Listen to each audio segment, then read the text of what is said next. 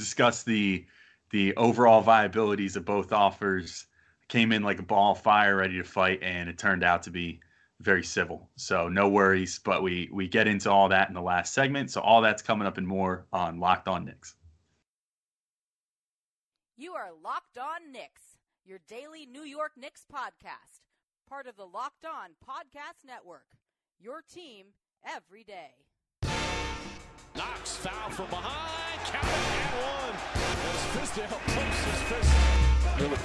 What he does is contagious. Robinson with a catch and slam. Across the lane to Trier. Trier drives. You are Locked On Knicks and Locked On Nets. Gavin Shaw, Josh Bass, Marcus Barahal with possibly a cameo from Alex Wolf at the end. And we were all gathered here today on this Skype to talk about the Anthony Davis trade. And it seems a little bit less likely now it'll be applicable to either of our two teams, but we thought it'd be fun to break it down from a Nets perspective, then a Knicks perspective, and then sort of debate which team would have the better package. So I want to start off throwing it to you guys. Where are you at right now on the Nets side of things in regards to Anthony Davis now that it's looking increasingly likely that he'll be headed to the Lakers? Do you want the Nets to make sort of one last push for him, or are you kind of content with just Kyrie Irving? Well, for the new listeners, first off, I'll just introduce myself. My name is Josh Bass. I'm the host of Locked On Nets, and my much smarter and more charismatic co-host is Marcus Barahal. Yes, and I'm Marcus Barahal, and my much handsomer, smoother voiced co-host / full host, I'll say, I'm the co-host, is Josh Bass. I happily take the number 2 role. There's no debate. You know, I'm the Kyrie to his LeBron on our pod, so feel free to join that. You're the Wade to my LeBron, Marcus. Oh, thank you. We also didn't answer. Scenario. We didn't answer Gavin's question at all. To answer the question, I was going to say what's happening. I think Josh and I have talked about it a little bit on the pod, but I don't think that the Nets were ever really like front runners to land Anthony Davis, and I think like at their best they were probably just like in the conversation. I think that that's still kind of the case, and obviously the Kevin Durant injury has like ripples all around the league, but I think that those more affect the Knicks, and it seems like the Nets are like more and more likely every day to get Kyrie Irving. Obviously, the Celtics wanted to pair him and Anthony Davis in Boston, so I think that there is like a way that those two would work together. But with the news that Kyrie is now signing with Rock Nation, which is, for those who don't know, the same agency as Karis LeVert, Brooklyn Nets future All-Star, maybe that makes them less likely to include him in a trade for Davis, and he's kind of like their biggest piece that they would include. So it seems like that maybe would put a damper on a possible trade to Brooklyn. But again, I don't know that it was super likely to begin with. Yeah, and the one thing I'll say is that, listen, would I love to have Anthony Davis on the Nets? Absolutely. But just kind of given the Nets outlaying draft capital to the Atlanta Hawks and in the decision to get Raval and Crabbe, it's much more likely that they're going to be able to get a premier free agent versus being able to attract someone in a trade. So while they have some nice pieces like a Karis LeVert, who I'm pretty high on after being super low on, and I think blatantly saying he would never be an impact player in this league after his just terrible performance coming back from his injury. I was clearly wrong on that, but between LeVert, Jared Allen, some value contracts, and Joe Harris and Spencer Dinwiddie, the Nets can put a nice package together, but it's just not going to get you over the hump for Anthony Davis when there's so much competition out there to get his services. Yeah, and I guess I don't know. I mean, I think you guys certainly make valid points in terms of the viability of getting Davis, but just as an idea, like if the Nets could hypothetically get Davis for a package of, let's just say, Karis LeVert, Joe Harris, Zanin Musa, and maybe they're like 2022 first. Like, do you like just as like kind of an exercise, do you think that's worth the risk for a team in the net situation where obviously they're big market, they're still in New York, they're not one of his two preferred destinations, and yet you do sort of put yourself in the conversation to win a title next year, even with some depleted depth? I mean, I think that combination of Kyrie Irving and Anthony Davis in a league where Kevin Durant isn't around, I think that does kind of give you a shot at an NBA championship. Really? Because I don't know. I completely disagree with you on that because, listen, AD has been on the Pelicans, and I think obviously Kyrie Irving and Drew Holiday are much different players. Kyrie is more talented, but overall, Drew Holiday, just given his all-around ability and his stellar defense, isn't that far off from Kyrie's overall ability. And the team that obviously New Orleans put around and AD and Drew Holiday, you can say whatever you want about kind of Dell Demps and kind of the regime before that and how Alvin Gentry has coached them and kind of the style he's been playing, but they weren't even close to anything. I mean, they had that one nice series win a couple years back, but I don't see that. I don't think you can just say that Kyrie and AD vaults the Nets necessarily into playoff contention. I mean, given Sean Marks and Kenny's track record, I think they can put a good team around them, but you need more than those two stars. We've been seeing that in the playoffs right now. Listen, the Warriors have Steph, they have Klay Thompson, and they have Draymond Green, but their depth is so bad besides those guys that they're losing to a Raptors team that has Kawhi, has that superstar level talent, but has really filled around him with solid guys that can wear you down over a 7-game series. Yeah, I guess it would come down to what you do with D'Lo. And I guess that's really a complicating factor in all this, because I mean we actually talked about on Locked On Knicks the other day. Like it's essentially like, unless he wanted to go to New Orleans, it's basically impossible for the Nets to include him in a Davis trade. And it's I think he like essentially has like, if assuming the Nets matched his offer sheet with another team, he like essentially has a no trade clause for next year. So like the idea would be on paper to turn him and Dinwiddie into wings that you could put around Irving and Davis, but I guess that's easier said than done. Marcus, what do you kind of think about all that?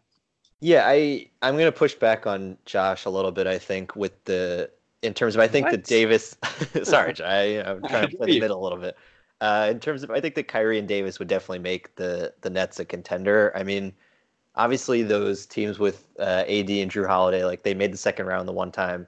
Other than that, they either were in the first round or they didn't make the playoffs at all. I think a lot of that was because of the roster construction and because of health.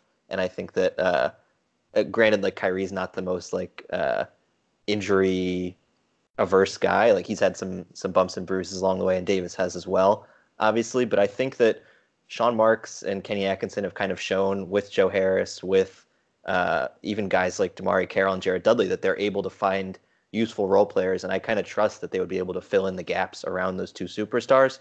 And as good as D'Lo was this year, as good as LeVert, I think we all think is going to be, they've never had anyone nearly as talented as Kyrie and Anthony Davis, and the potential at having two top 10 guys, I think would put them, especially with the Celtics then losing Kyrie, I think it would put them right up there in that top 4 with Philly, Toronto, and Milwaukee. Now, does that like guarantee them a trip to the finals? No.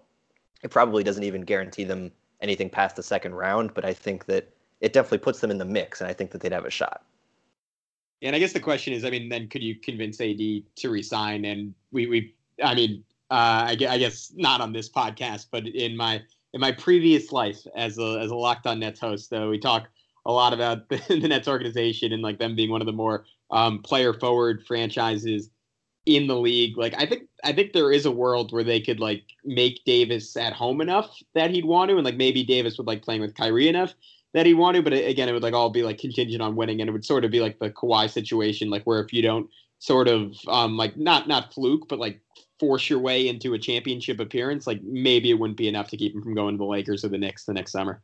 Right, yeah, but it could also be a situation like Paul George in Oklahoma City, where maybe he does have that relationship with the point guard, and even though they don't go super far in the playoffs, maybe Kyrie, I think at this point it seems like he wants to be in Brooklyn. I mean, it's hard to compete with like Westbrook's level of dedication to Oklahoma City, but like if if Kyrie is really that committed to Brooklyn, then maybe he could be the Nets' like best recruiting tool to get AD to stay.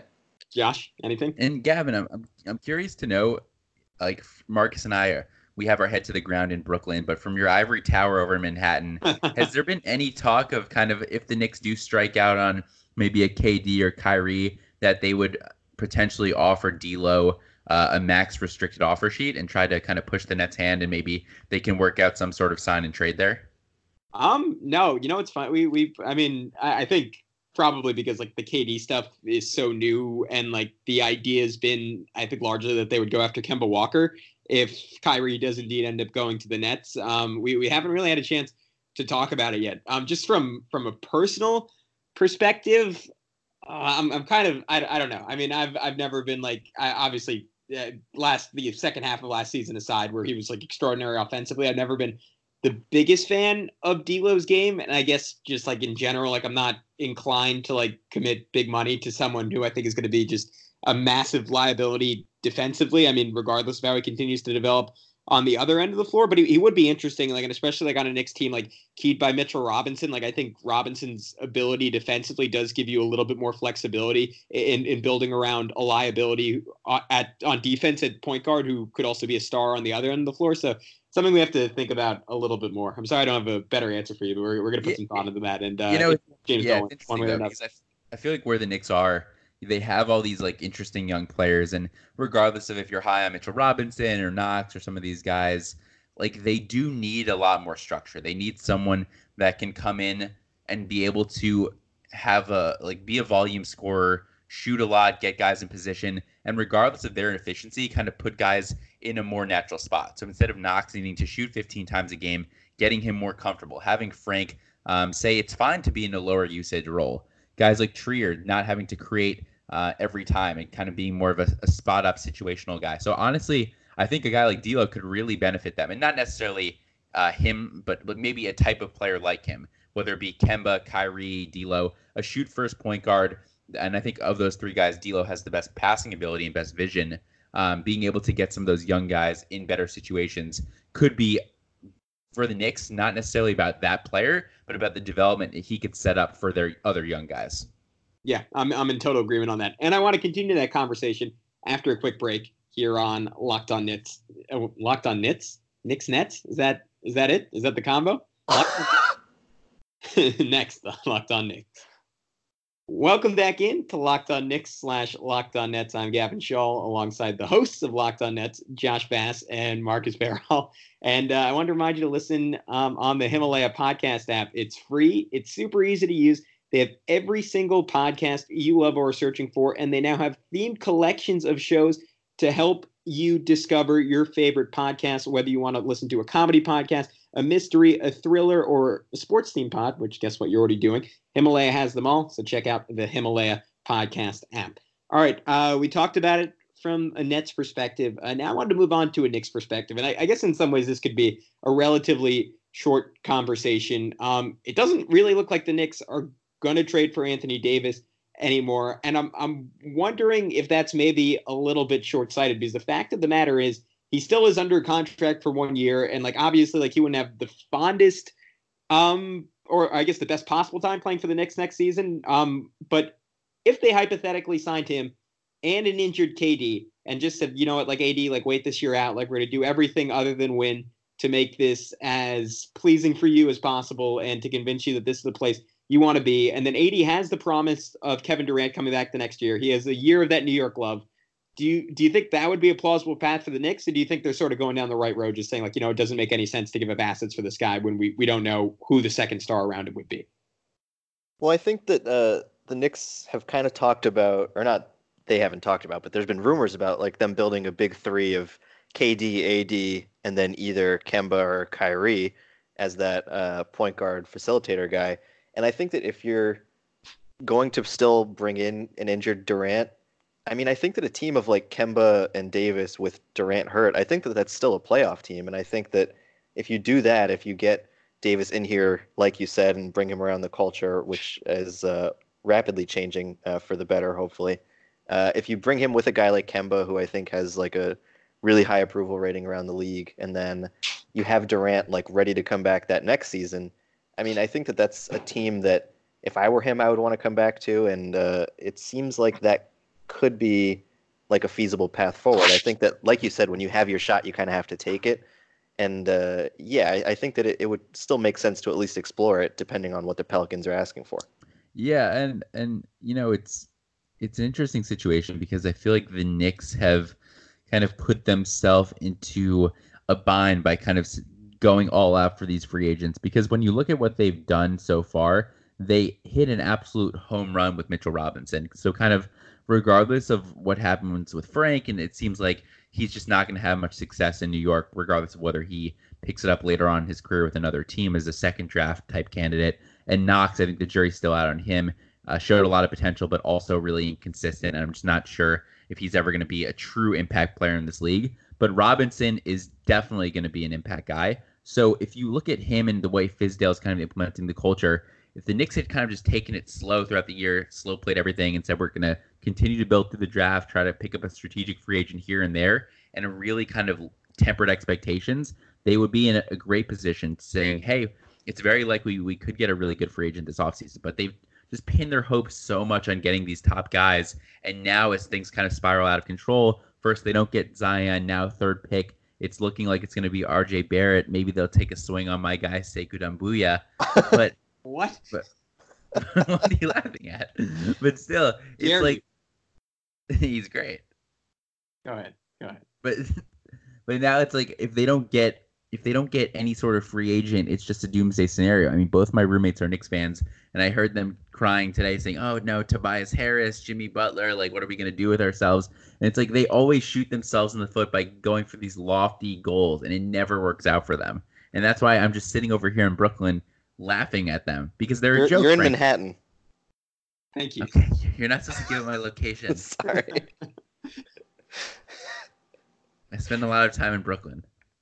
DM me for Josh's address. But yeah, just to agree with Josh there, like when the Knicks traded Porzingis, I think that everyone, like when you do a move that's that big and that franchise altering, you kind of have to then back it up in the summer. And like, I think they kind of got the benefit of the doubt up until this point, and they frankly will still have it until July 1st unless something changes. But if they don't come out of it with something, like that's a disaster. And so I think that, like Josh said, they kind of put themselves into a corner where they kind of need to come out of this with something. And like, what are your thoughts on that, Gavin? Yeah, I don't. This is a good avenue for me to go off on this because I think Alex generally disagrees with me on it. Like I keep seeing on like Knicks Twitter, like I mean both fans and like and pundits alike being like, well, like you know what, like if the worst case scenario is like the Knicks like come out of this and like they get to do like the full rebuild and they can do the Hawks thing and they have the 2 Dallas picks and they can tank another year. Like that's not like the worst thing in the world. And I'm over here being like, it's it's basketball. It's not the worst thing in the world, but it's pretty horrible from a team building perspective. When you thought you were going to have Kevin Durant and like the Zion Williamson thing was always like, it was literally just because of the way the lottery works. It was never realistic in any way, but like it was a hope. And it was like this idea like throughout the season that I was clinging to and like, all right, next year, like I'm going to be watching like KD throwing lobs to Zion or Kyrie throwing lobs to Zion. And like once that went out the window, you said, okay, but like here's the thing, like here's the beauty and all this. Like clearly, like the Knicks had gotten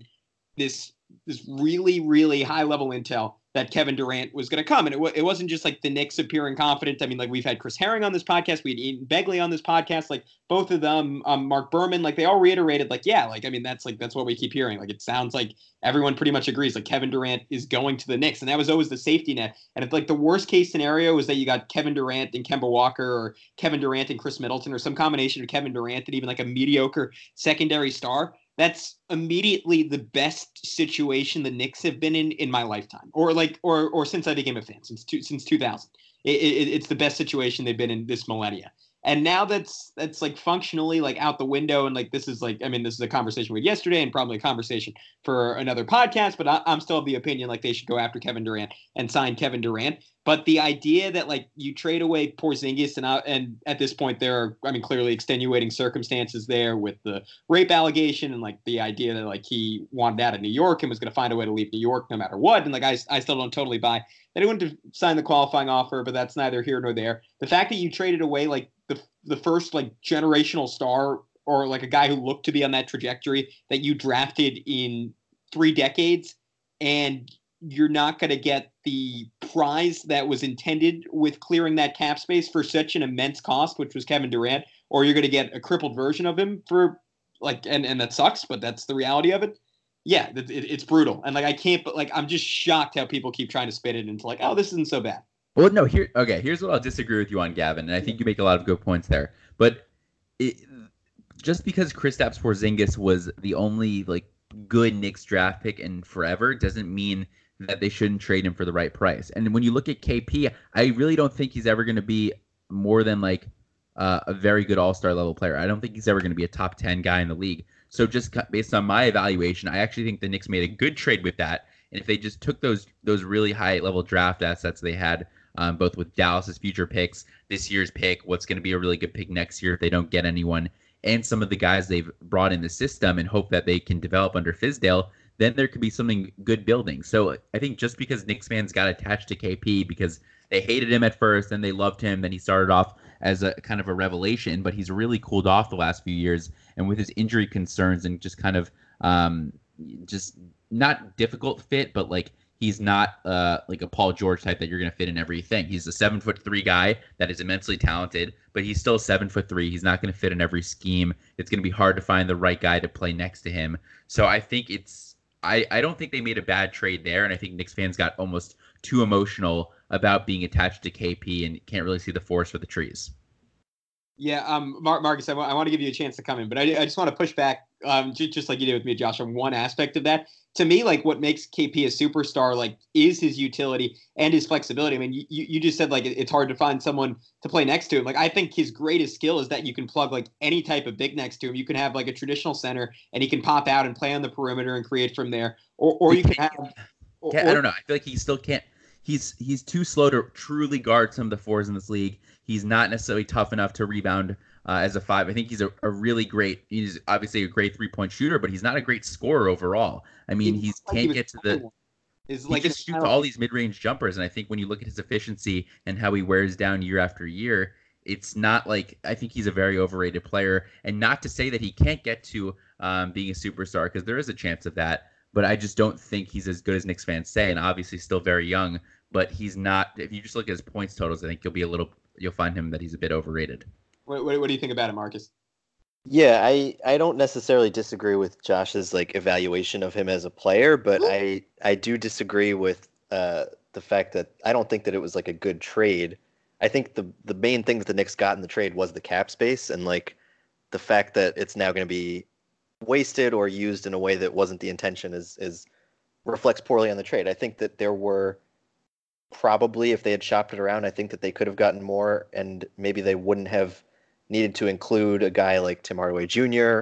or like something like that to try to like get rid of salary. Like if they had just traded KP straight up, I think they would have gotten more value back. And then the contracts that you have on the books don't necessarily matter because you're not using that cap space anyway. So you might as well keep those guys on the books and take in as much value as you can get. So I think that it wasn't a terrible trade because of the promise at the time of getting Kevin Durant. But I think that looking back on it now, it was a big swing and it missed. Yeah, I don't know. And there were like, it's still like hard to gauge like the truth on like the extenuating circumstances and like whether they think like he could end up being in jail for 20 or 30 years. I don't know if that's going to happen. Like whether like what they think about like his injuries and like maybe they think his NBA career like or is like his prime is only going to be like 2 or 3 years because of his legs. And like the idea that like he genuinely like wouldn't have taken the qualifying offer. Like I never bought it, but maybe they were right and maybe he wouldn't have. So there's a lot of stuff there, and I don't necessarily want to relitigate that. But I guess we can finish this segment off by basically saying I guess what's the consensus from you guys, like that they should still pursue an Anthony Davis trade? I think Marcus, you already talked about it. Josh, would you still try to trade for Anthony Davis if you were the Knicks? You know what? I think I would, just because I'm super high on AD still, and I think that the Knicks right now, and I don't want to sound like the biggest Nets homer ever. I am one, but I try to avoid sounding like one.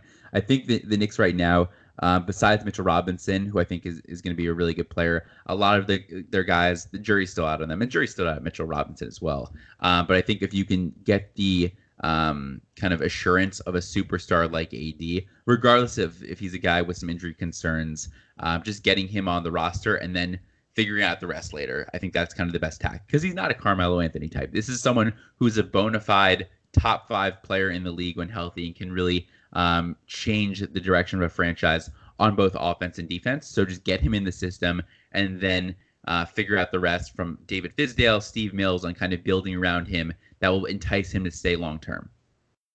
Yeah, I'm with you. Again, my only concern is that again that like he would leave after a year and like the Knicks would truly be left with nothing. But it does seem like, I mean, he literally came out like no one was pressuring him to like include the Knicks with the Lakers, and he went out of his way to do that. So, like, if you're the Knicks, like, you almost have to take that bet that you can convince him New York is the right place to be. All right, with that, we will wrap up this segment on Locked On Nets / Locked On Knicks. And when we come back, Alex Wolf is going to make a quick cameo, and I think we've been a little bit too civil with each other, so he'll bring some heat next.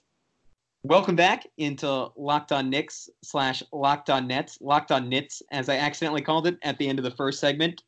Still here with Marcus Barahal and Josh Bass, and now joined by my co-host, Alex Wolf. But before he spits some fire, I wanted to remind everyone to listen to the Locked On Mock Draft, Part 1. I believe it was picks 1 through 6, came out today. So including you boys picking a little spoiler if you haven't heard it yet, RJ Barrett. But we tell you why we took him. We tell you what scenario the Knicks would trade him in, which we're going to talk about here.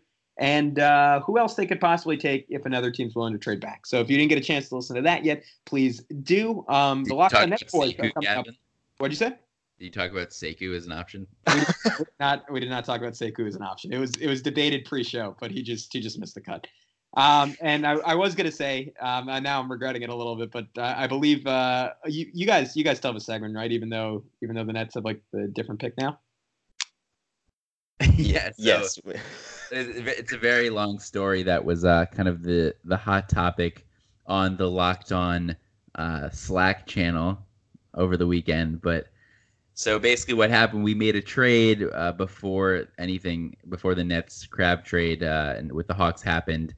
Anyway, they obviously make the trade, and so we did our trade with Charlotte and then did a quick 2-minute spiel kind of talking about what the Nets did versus what they did in actuality. And this shows why we're not GMs, because we're just not Sean Marks. Yeah, but no one is. All right. And with that, I want to get into the core of this segment. It is more of a hypothetical at this point, because it doesn't seem like the teams are necessarily bidding against each other or doing so aggressively, but just in another world where Kevin Durant does not tear his Achilles, the Nets are sort of able to go full bore after Davis and are one of the teams that he's strongly considering. Who would have the better package? And I want to start off with Alex, because you haven't gotten a chance to talk yet. And I think we've all been far too civil in this podcast, which is sort of against the history of when we have these Knicks Nets talks. And Alex, just say what you got to say. Well, Gavin, if I may, first off, I'm coming into this blind, and I sincerely hope that I don't listen to this tomorrow and feel disappointed in you for being too much of a Nets homer again. There's some Porzingis stuff last segment that you might not like. You might want to skip the second segment and you'll be good. I literally just had to slap you on the wrist for this bullshit yesterday. I don't know if you guys listened to Locked On Knicks, but I did. I said that I need to wring all of the Nets bullshit out of Gavin like a sponge, and it's happening over time. Yeah. But I'm regressing a little bit with these two here. You are. It certainly is. I think these guys are a bad influence on you. Yeah. I think this is. I don't want you hanging out with them anymore. I think this is. They're not. They're not good for you. Yeah, I'm willing to call it quits after this episode, I think. Okay. All right. Yeah. Quit them.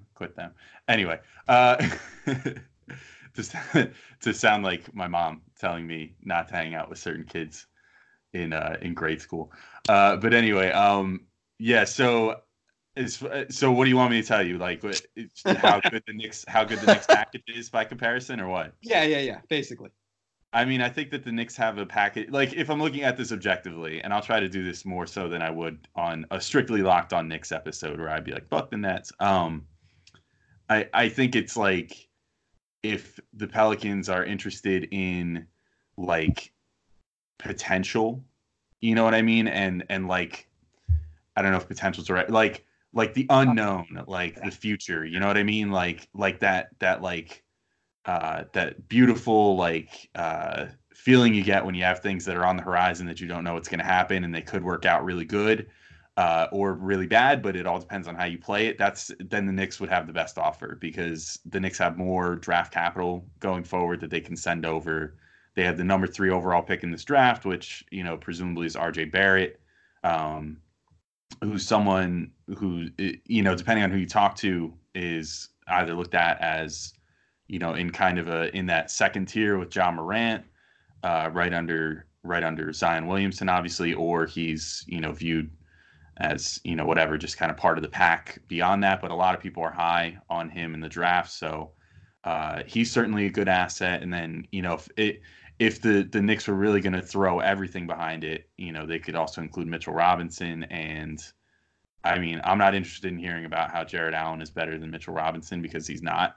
And Mitchell Robinson is definitely the better piece as far as like a center prospect in these trades. So I think, I think that, and we touched on this on one of our shows this week as well, that, someone like Karis LeVert, it could be a good piece. They can't really trade D'Angelo Russell as much as that's like technically a possibility. So much would have to go right for that to happen. Like New Orleans would basically have to offer to like max him out probably. And he would have to overwhelmingly want to go to New Orleans versus anywhere else. I don't know how easy of a sell that would be for him. And then the deal also wouldn't be able to be consummated until into July at that point. And that doesn't sound like it's part of Griffin's timeline. So, I think LeVert gives you more of a maybe an instant, potential star appeal or whatever. But I do think that the Knicks, if you're just looking at like what package would give you the most, future assets and things of that nature, that the Knicks could definitely win as far as this goes. But they just don't really tick the box as far as like the established current player that it sounds like New Orleans is looking for.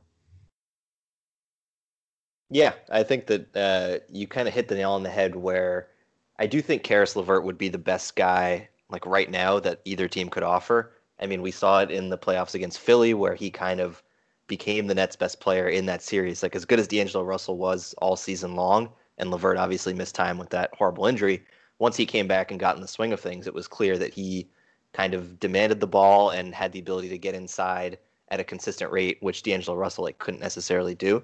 So I think that Karis would be a great guy to play with Zion, and I think it kind of depends on how they want to build around him, because if they think that a guy like Mitchell Robinson, who I agree is like a great player, but if they think that him and Zion wouldn't necessarily be a great fit, just with that size combo, and they want a guard to be like the lead of the package, then I think that the Nets would be in the driver's seat between the two teams. But like you said, if they're looking for upside, like RJ and Zion did play together in college, so maybe there's something there, but at the same time, they did not win a championship, so I don't know if there's any like residual hurt there. I obviously don't have any connections or anything like that, so that's purely speculation. But yeah, I think that There's some sources, Marcus. Yeah, I know a few people. I did drive through Florence, South Carolina recently, which is where Zion's high school is. So shout out to that. And you were just screaming out of the car window, "Does he like RJ?" The whole time, yeah. Oh, they love each other. That's well on the record. Yeah. Those two, in all their interviews and stuff, they always talk about how they were great with each other, and they're like best friends now, and that they got along great. I mean, you could always tell like during their post game interviews and stuff too that they got along together. I don't think there's any resentment between them. Yeah, for sure. But I think that it basically comes down to like, do you want that top end piece like a LeVert, or do you want like several guys who could be on that level but are probably on the next tier down right now, like Robinson, like Barrett, even Knox is probably on that level, or maybe even a notch below.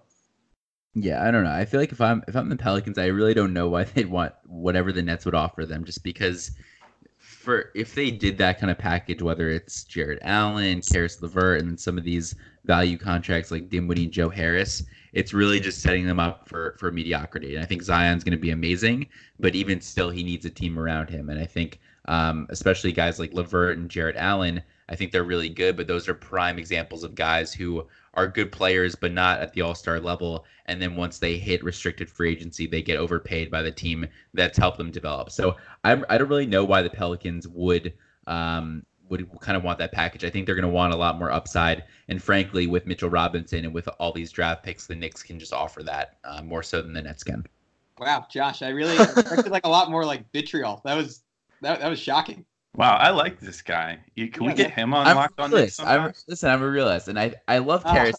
I love Jared. I don't love Jared Allen. I'm fine with him, but it's like if I'm the Pelicans, I just don't see what's attracting me to the Nets. I mean, do they want to win like 42 games next year, or do they want to actually be able to be a contender 3 years from now? And I think if they want to be a contender 3 years from now or 5 years from now, they need a lot more bites at the apple.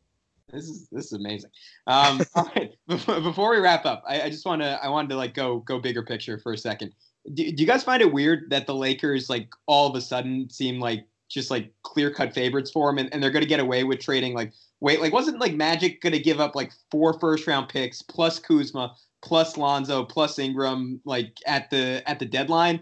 And I know people said at the time, like, okay, there's like a scenario here where this burns the Pelicans, like the Lakers aren't offering as much over the summer, and obviously it's less time with him, and there's somehow seemingly even like less competition for Davis now than there was then. So I guess that kind of makes sense, but I'm surprised we haven't seen. I know Alex and I, when we did a podcast on this early in the week, discussed Denver as a team that could sort of make like a Toronto-like effort as a pseudo contender who could put together, I mean, essentially like the package the Pelicans were looking for with like a borderline all-star level guy in Jamal Murray, and then some solid role players, and then a really high upside young piece in Michael Porter Jr.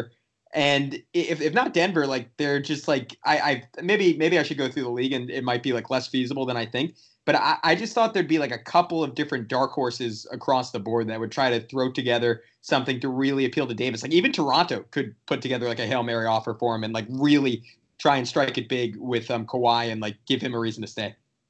Well, to your point, Gavin, those huge offers that were reported around the deadline, I think those demands by the Pelicans are probably why Demps got fired, if we're being honest. Because I think he was asking for spite trade packages. Like he was pissed that, Rich Paul went to the media and said, I want to be traded to the Lakers, or said on Anthony Davis's behalf that he wants to be traded to the Lakers. And, just decided then that he was not going to do it unless the Lakers set the Pelicans up for the next 20 years, basically. and that's probably why he got fired, because then they had to sit AD for the rest of the year and all that stuff and deal with all that nonsense. But yeah, I don't know about the dark horses though. Maybe someone will swoop in at the 11th hour. I actually almost considered the fact that Boston's being mentioned at this point to be a dark horse, because literally this morning, Rich Paul went on the record in a Sports Illustrated interview and said, we don't want to go to Boston. If he gets traded there, he's going to leave after one season. And then later in the day, we see Boston's back in it and they think they can pull this off or whatever. So yeah, I don't know. It's a weird situation.